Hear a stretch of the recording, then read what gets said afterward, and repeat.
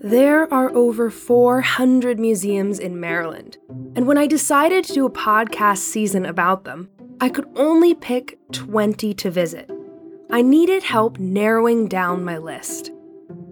So I wrote to museum professionals in Maryland asking which institutions I couldn't miss and who was doing really innovative and important things in the field.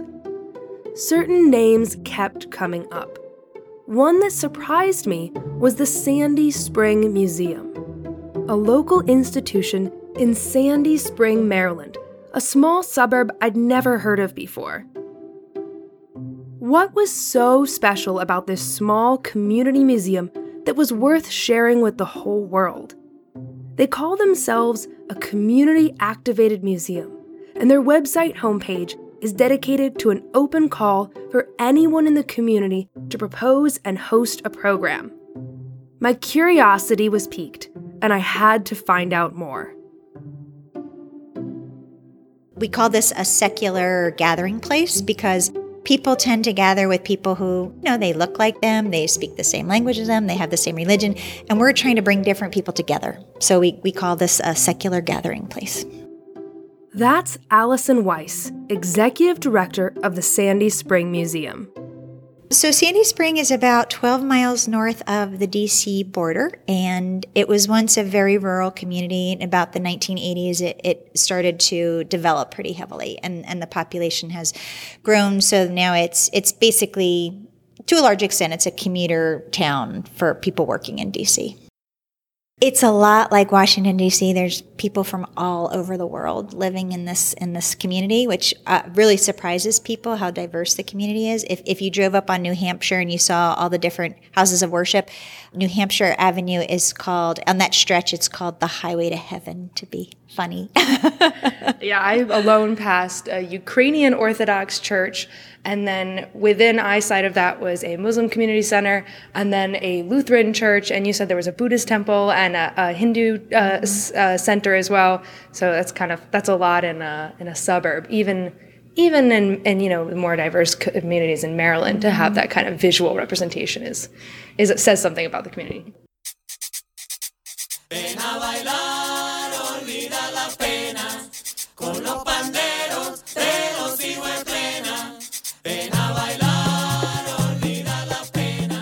Welcome to Museums in Strange Places. I'm your host, Hannah Heffman. Museums are the keepers of our history and culture, but they are also reflections of who we are now. In each season of this podcast, I explore a different country, state, or region through its museums. In Season 1, I traveled around Iceland, and now I'm visiting the museums of Maryland to discover how they reflect and shape this state's unique identity. This episode is sponsored by the Lyndhurst Group.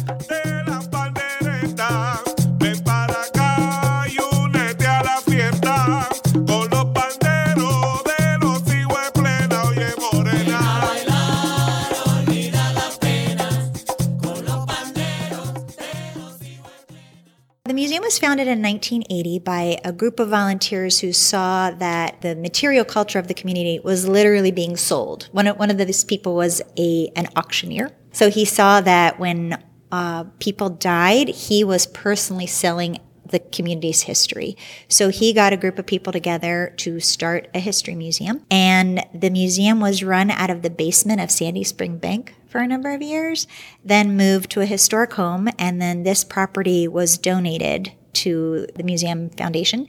And this building was built here I think the construction was complete in 1997. So we've been here since then. The town of Sandy Spring today is unique in its multicultural makeup, but its history is interesting as well, and worth exploring for a moment, as the legacy of the community's early members can still be seen in the museum's mission. The first Europeans to settle the area were members of the Religious Society of Friends. These settlers, better known as Quakers, founded a community here in 1720. In 1814, they built a new meeting house next to the freshwater Sandy Spring. which is still the geographic center point of the Sandy Spring neighborhood and still holds regular Quaker meetings. According to local lore, the 6-mile radius of Sandy Spring marks the furthest away individual Quaker families could live and still travel back and forth to the meeting house in a single day. Quakerism is a particularly interesting Christian denomination born in England in the 1600s. They do not have any fixed doctrine or creed that guides their faith. Instead, they share common religious ideals and experiences and individually seek out divine guidance. And unlike many Christian branches, they believe in the inherent goodness of humanity. Some Quakers look primarily to the Christian religion for guidance, but many find more guidance in the teachings of Buddhism, Judaism, Islam, Hinduism, and the nature religions. Since their founding, Quakers have gathered in meeting houses to silently reflect with friends, as they call each other, and share their unique insights into the divine. Today, Greater Sandy Spring has expanded to include a network of about a dozen rural towns, with the Quaker Meeting House still at the center. When the Sandy Spring Museum got its own purpose-built space in 1997, its designers looked back to the town's legacy of community, creating a space that's perfectly suited for a new modern model of community-focused museum operation.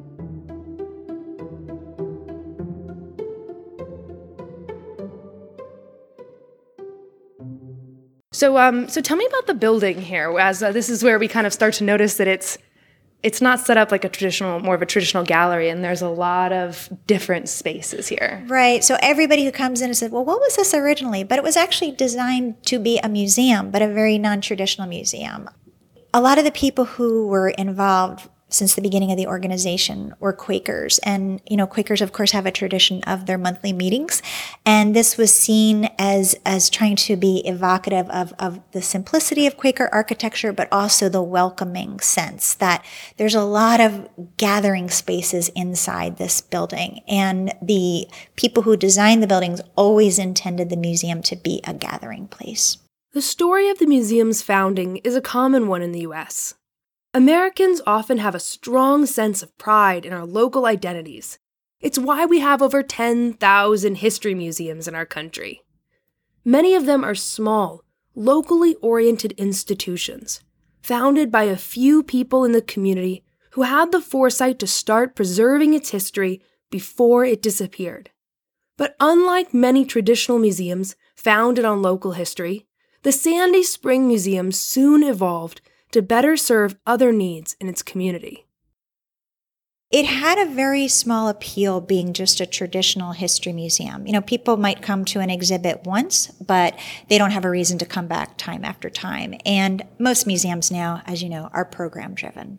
So we decided to go to a community-generated model, which means that at least half of what we do, probably more than that, are ideas that come from the community. They need a space to, they have a great idea for an exhibit. They have a great idea for a program. They have a lecture that they want to do. They have a book signing, and they need a space to do it. And they need help professionalizing, like they might need help marketing.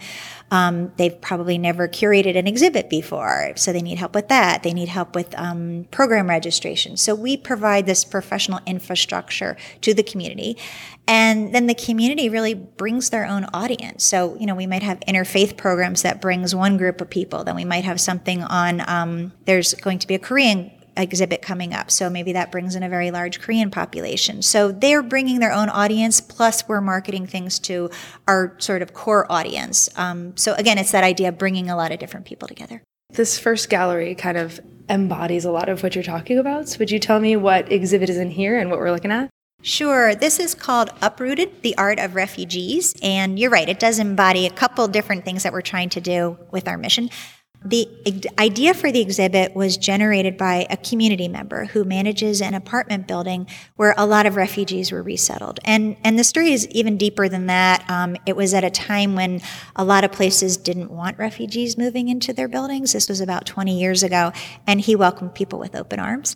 became close friends with a lot of people there, ended up employing a lot of the people who lived in his buildings, and happened to discover that a lot of them were professionally trained artists. But when they moved to the United States as refugees, they had to do whatever they could to make a living. And most of them were not artists anymore in any kind of way that they could be supporting themselves. So he came to me and said, what if we did an exhibit of the art of refugees? And I love that idea. I love the idea that it came from him. I love the idea that it serves a social purpose, because there's so much controversy now in the news about whether or not we should be letting in refugees, and there's a lot of people who are very anti-immigrant now. I want the museum to send a very strong message that we are here for everybody. Everybody is considered to be a contributor to the community. Everybody is contributing to the life of the community, and I think this exhibit really sends that message. The work is absolutely stunning. Like, you could put this on in a fine arts gallery and tell people it's only professionally trained working artists at the top of their game in the DC area. And I think people will believe it. It's, I told you when I first saw this, there's one painting that if I had $700 laying around, I would take that home immediately. And you do have these paintings for sale. So it's not just a showcase of the art, it's a showcase of working artists in a sense. Yes, so we always try to, all of our programs are a win-win. We want the artists to benefit from these programs. And so we, again, like I said, we do a lot in terms of trying to help provide the infrastructure. So in this particular case, we sold a lot of paintings. So I'm thrilled for the artists that they were able to sell paintings here. Would you tell me about your favorite painting in here and why you love it? That's a hard one. I have a lot of favorite ones. So I was a Peace Corps volunteer in Sierra Leone. Sure. Yeah. So I think I'm really taken by the work of a woman whose name is Fetun. She's from Ethiopia, and she does a lot of pictures of who she called market women. And they're just these wonderful women doing sort of everyday thing. They're carrying calabashes, they're selling things in the marketplace, and their dresses are all collages of like supermarket sale guides, like the coupon books. Exactly, the coupon books from supermarkets. I'm not actually sure whether or not they're from Ethiopia or they're from the United States, or they're just really, really, really old, because they have a kind of funny dated look to them. But her work is just captures my experience having lived in Africa. Yeah, it's very vibrant. She's got them kind of organized by color. So this woman on the left has these beautiful red dress. And of course, when you look from afar, it just seems like swashes of paint or kind of, it's reminiscent of the patterns of a lot of Ethiopian fabrics and stuff. When you look close, it's little cutouts for Fruit Loops and crayons and Diet Coke. And another one is Hot Pockets and cheap wine and Peter Pan peanut butter. So these things that are very, I think it's a very interesting combination. It's very... Yes. You kind of want to sit and look at it for a while. Yes. Mm-hmm. Yeah, and most of the artists did a combination of, some are things that came to them since they lived in the United States. Some of them obviously are things that were a result of having lived in another country, and some of them are actually about the experience of immigration. So it's crossing that divider between your home country and your new country. La nena de papá, ¿quién me lo iba a decir? Ahora tiene pandero, también tiene barril. La nena de papá, ¿quién me lo iba a decir? Ahora tiene pandero, también tiene barril. I want to take a quick break here to talk about this episode's sponsor, the Lyndhurst Group. Are you trying to build stronger communities through your history organization or museum? Do you wonder if your organization is working as efficiently as possible? Bob Beatty and the Lyndhurst Group can help with organizational assessments and in-depth strategic planning. I've known Bob for a few years now, and I've long been impressed by his passion for our field and commitment to making it stronger. If you need help with your history organization, I highly recommend visiting lyndhurstgroup.org. That's LYNDHURST group.org to learn more about how Bob Beatty and the Lyndhurst Group can make your institution the asset your community wants and needs.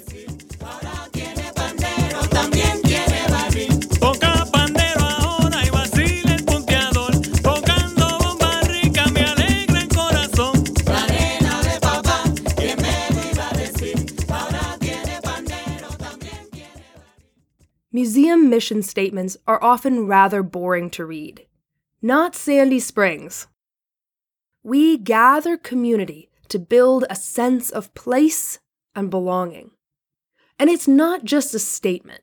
It's visible in the architecture of the building, the exhibits, even in the courtyard, where the Museum Garden Club has been gathering for 20 years to plant and tend a gorgeous flower garden. Turns out the museum's vision statement is a good read as well. We provide the environment and inspiration for artists and community members to create and host events, performances, activities, and exhibits that engage, stimulate, and bring people together. One of the ways the Sandy Spring Museum realizes this vision is through their artist studios.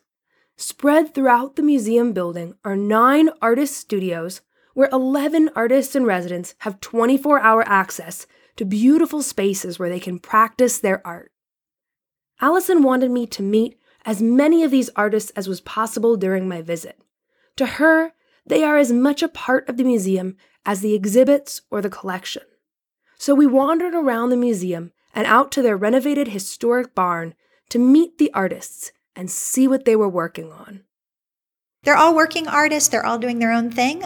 We have they're working in a variety of medium, and they're all allowed to use the museum's collection as a source of inspiration. So we try to make that very accessible. Some of them use the collection we have an enamelist who's used the collection in a lot of different ways. And sometimes we have painters that'll use, photographs or even objects. We once had a group of painters who had still life set up in the exhibit hall for about 3 months, and they came in once a week and painted from the objects in our collection. So we really try to integrate the artists with the collection.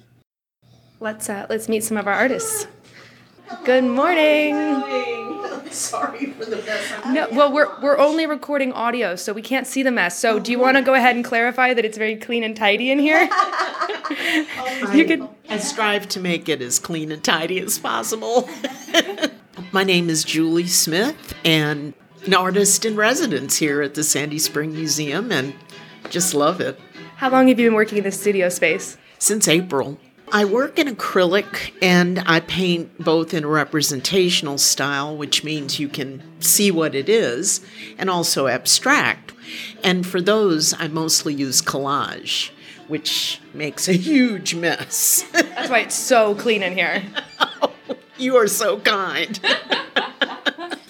Tell me about some of your inspirations. I see a lot of nature coming through here. Yes, well, I'm really, really attracted to bison because of their iconic shape. But more importantly, my favorite art in all the world is cave art. And so whenever I paint a bison, I feel a direct connection to the people who painted them 30,000 years ago on cave walls. But that's what I do. And one of the wonderful things about working here and having a studio here is that if I get stuck or I'm in a creative log jam, I can just walk around this place and become inspired by what I see on the walls or the wonderful people that work here. Do people who are visiting pop in and look at your art and talk to you during the day? Yes, absolutely. In fact, I've even sold a couple of pieces of art. Well, that's a win, right? I like those. Oh, I love her work. She also does a lot of things, social commentaries. I think she changes the pictures in her studio pretty frequently, because last time I was in, it was a completely different set of pictures. Oh, nice. Yeah.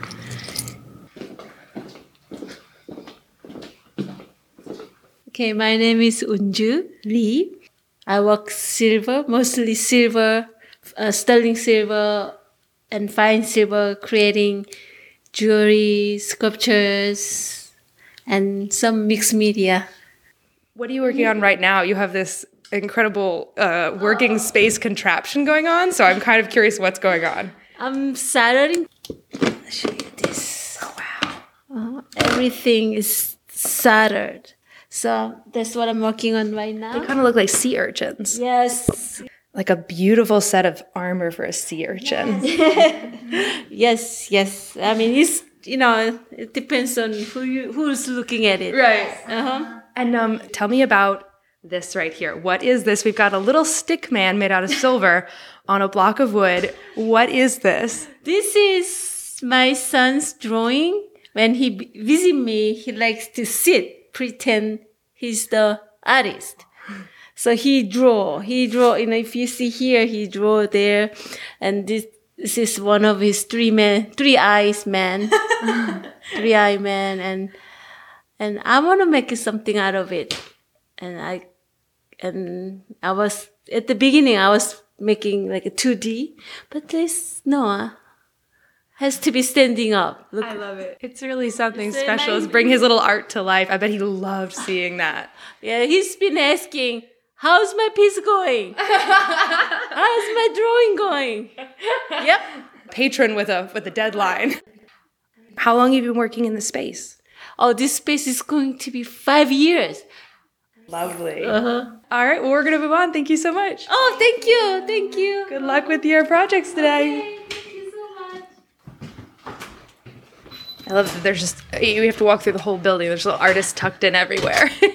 Exactly. You never know where you'll find an artist.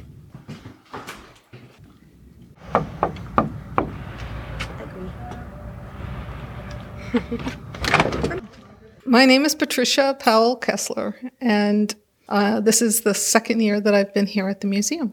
And before that, you were teaching art? Yes, I taught, and I also had a career in museums. And I've also been a designer, and I've also had businesses and everything else that everybody does if you're a mother and you're creative. So this is a cool space. We got brick floors, big beams, and the first thing you see when you come in is this incredible work of art. What is that, 6 feet tall? Would you tell me what's going on here? Because I just love it. Well, a lot of my family are from the West, and we've had a lot of occasions to have massive forest fires throughout the West, and it is a plague. And every time I hear a report of a fire, I'm like a little puppy dog. It's like, I start to shiver. And it was curious. I had done a fire painting, and it was in my house, and I told my husband I wanted to redo it. He said no.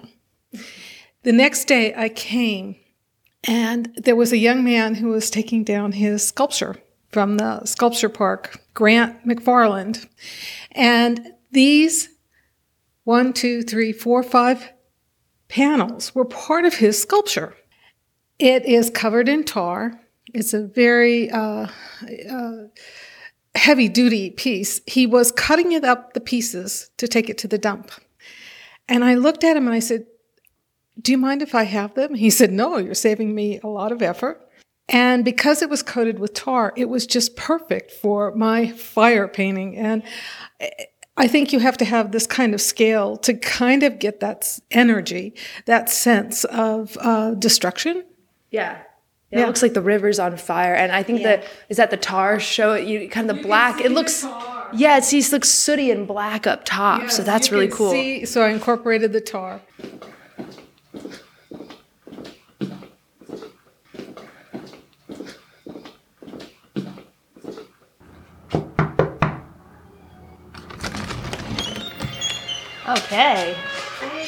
Okay, so we're in the clay studio that you share with two other artists. Three other people. Three other people. There's four. Potters. Wow. So I got to get close to you. Would you introduce yourself? Sure. I'm Robin Zeke, and I'm one of 4 potters at Sandy Spring Clayworks, and we have Karen Blinn, Pam Reed, and Jean Fletcher. And what are you working on right now? Well, right now I'm got a challenge for a series of bowls that are pretty much all the same shape. So small and large, and today I just threw a large one, but I'm trying to work on handles, so I thought I would throw some handles for it as well. So that's kind of fun. So this is sort of the noisy part of clay, trying to get it into shape before you throw it, because everything about throwing on the wheel is round, everything about it, so you try to start with your clay as round as possible. How long have you been working in this space? Oh, we've been here, I think, 3 years now, which has been wonderful. We all used to work up at Ross Body Community Center, which is in Sandy Spring, and they closed for renovation. And at the same time, the museum was looking for artists to come and rent studio space, and it was such perfect timing. It was perfect.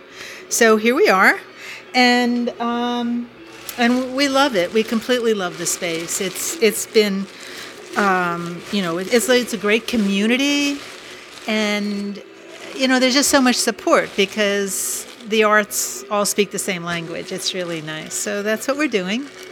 And the nice thing about being in a group studio is we all do different kinds of work. So Jean, for example, does wood fire, and Pam does wood fire. We have electric kilns here, but the effects are very different. So anybody who comes to our studio will see the whole range of ceramic art. It's really amazing. After meeting the artists, Allison and I head back into the main entrance of the museum, where I ask her about the future of the Sandy Spring Museum. What's the vision for the future? Right. So that's a really good question because when I first got here, the museum had been operating at a deficit for 7 straight years. And for 4 of the last 5 years, we have operated in the black. So everybody is really on a high. And I feel like we've anticipated a lot of trends that were happening in the museum field in general, that things really needed to be more community oriented and you needed to get people participating. And I feel like our challenge now is predicting that question that you're asking, what does the next 5 to 10 years hold for us? That I think we need to be thinking ahead, and we're trying to figure out what the trends are. So I can't tell you right this second what I think the trends are, but we're really trying to strengthen the community-driven part of it and let a lot more people know that we're here to provide that service. It's been something that we've sort of sought out the community partnerships, and now I feel like we have enough awareness that people are seeking us out, and we really hope to build upon that.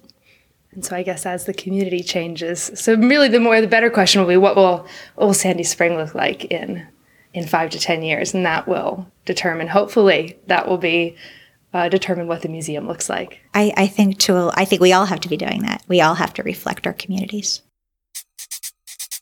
Ven a bailar, olvida la pena, con los panderos, te los sigo en plena.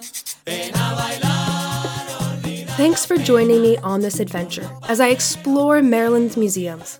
Today's episode was sponsored by the Lyndhurst Group. If you enjoy museums and strange places, please help me keep it going by leaving a review on iTunes or sharing this episode with a friend. Music in this episode is by Los Hio y Plena. This Maryland-based band plays the traditional bamba and plena music of Puerto Rico, and through their nonprofit Cultura Plenera, they use this musical heritage to build community. They are also collaborators with the Sandy Spring Museum, and were introduced to me by the museum's director, Allison Weiss. Find more information about their music, along with information and pictures of the Sandy Spring Museum, on my website, hhethman.com. That's HHETHMON.com. Interested in starting a podcast at your organization? Check out my new book, Your Museum Needs a Podcast, a step-by-step guide to podcasting on a budget for museums, history organizations, and cultural nonprofits. Your Museum Needs a Podcast is available on Amazon as an ebook, paperback, and Audible audiobook.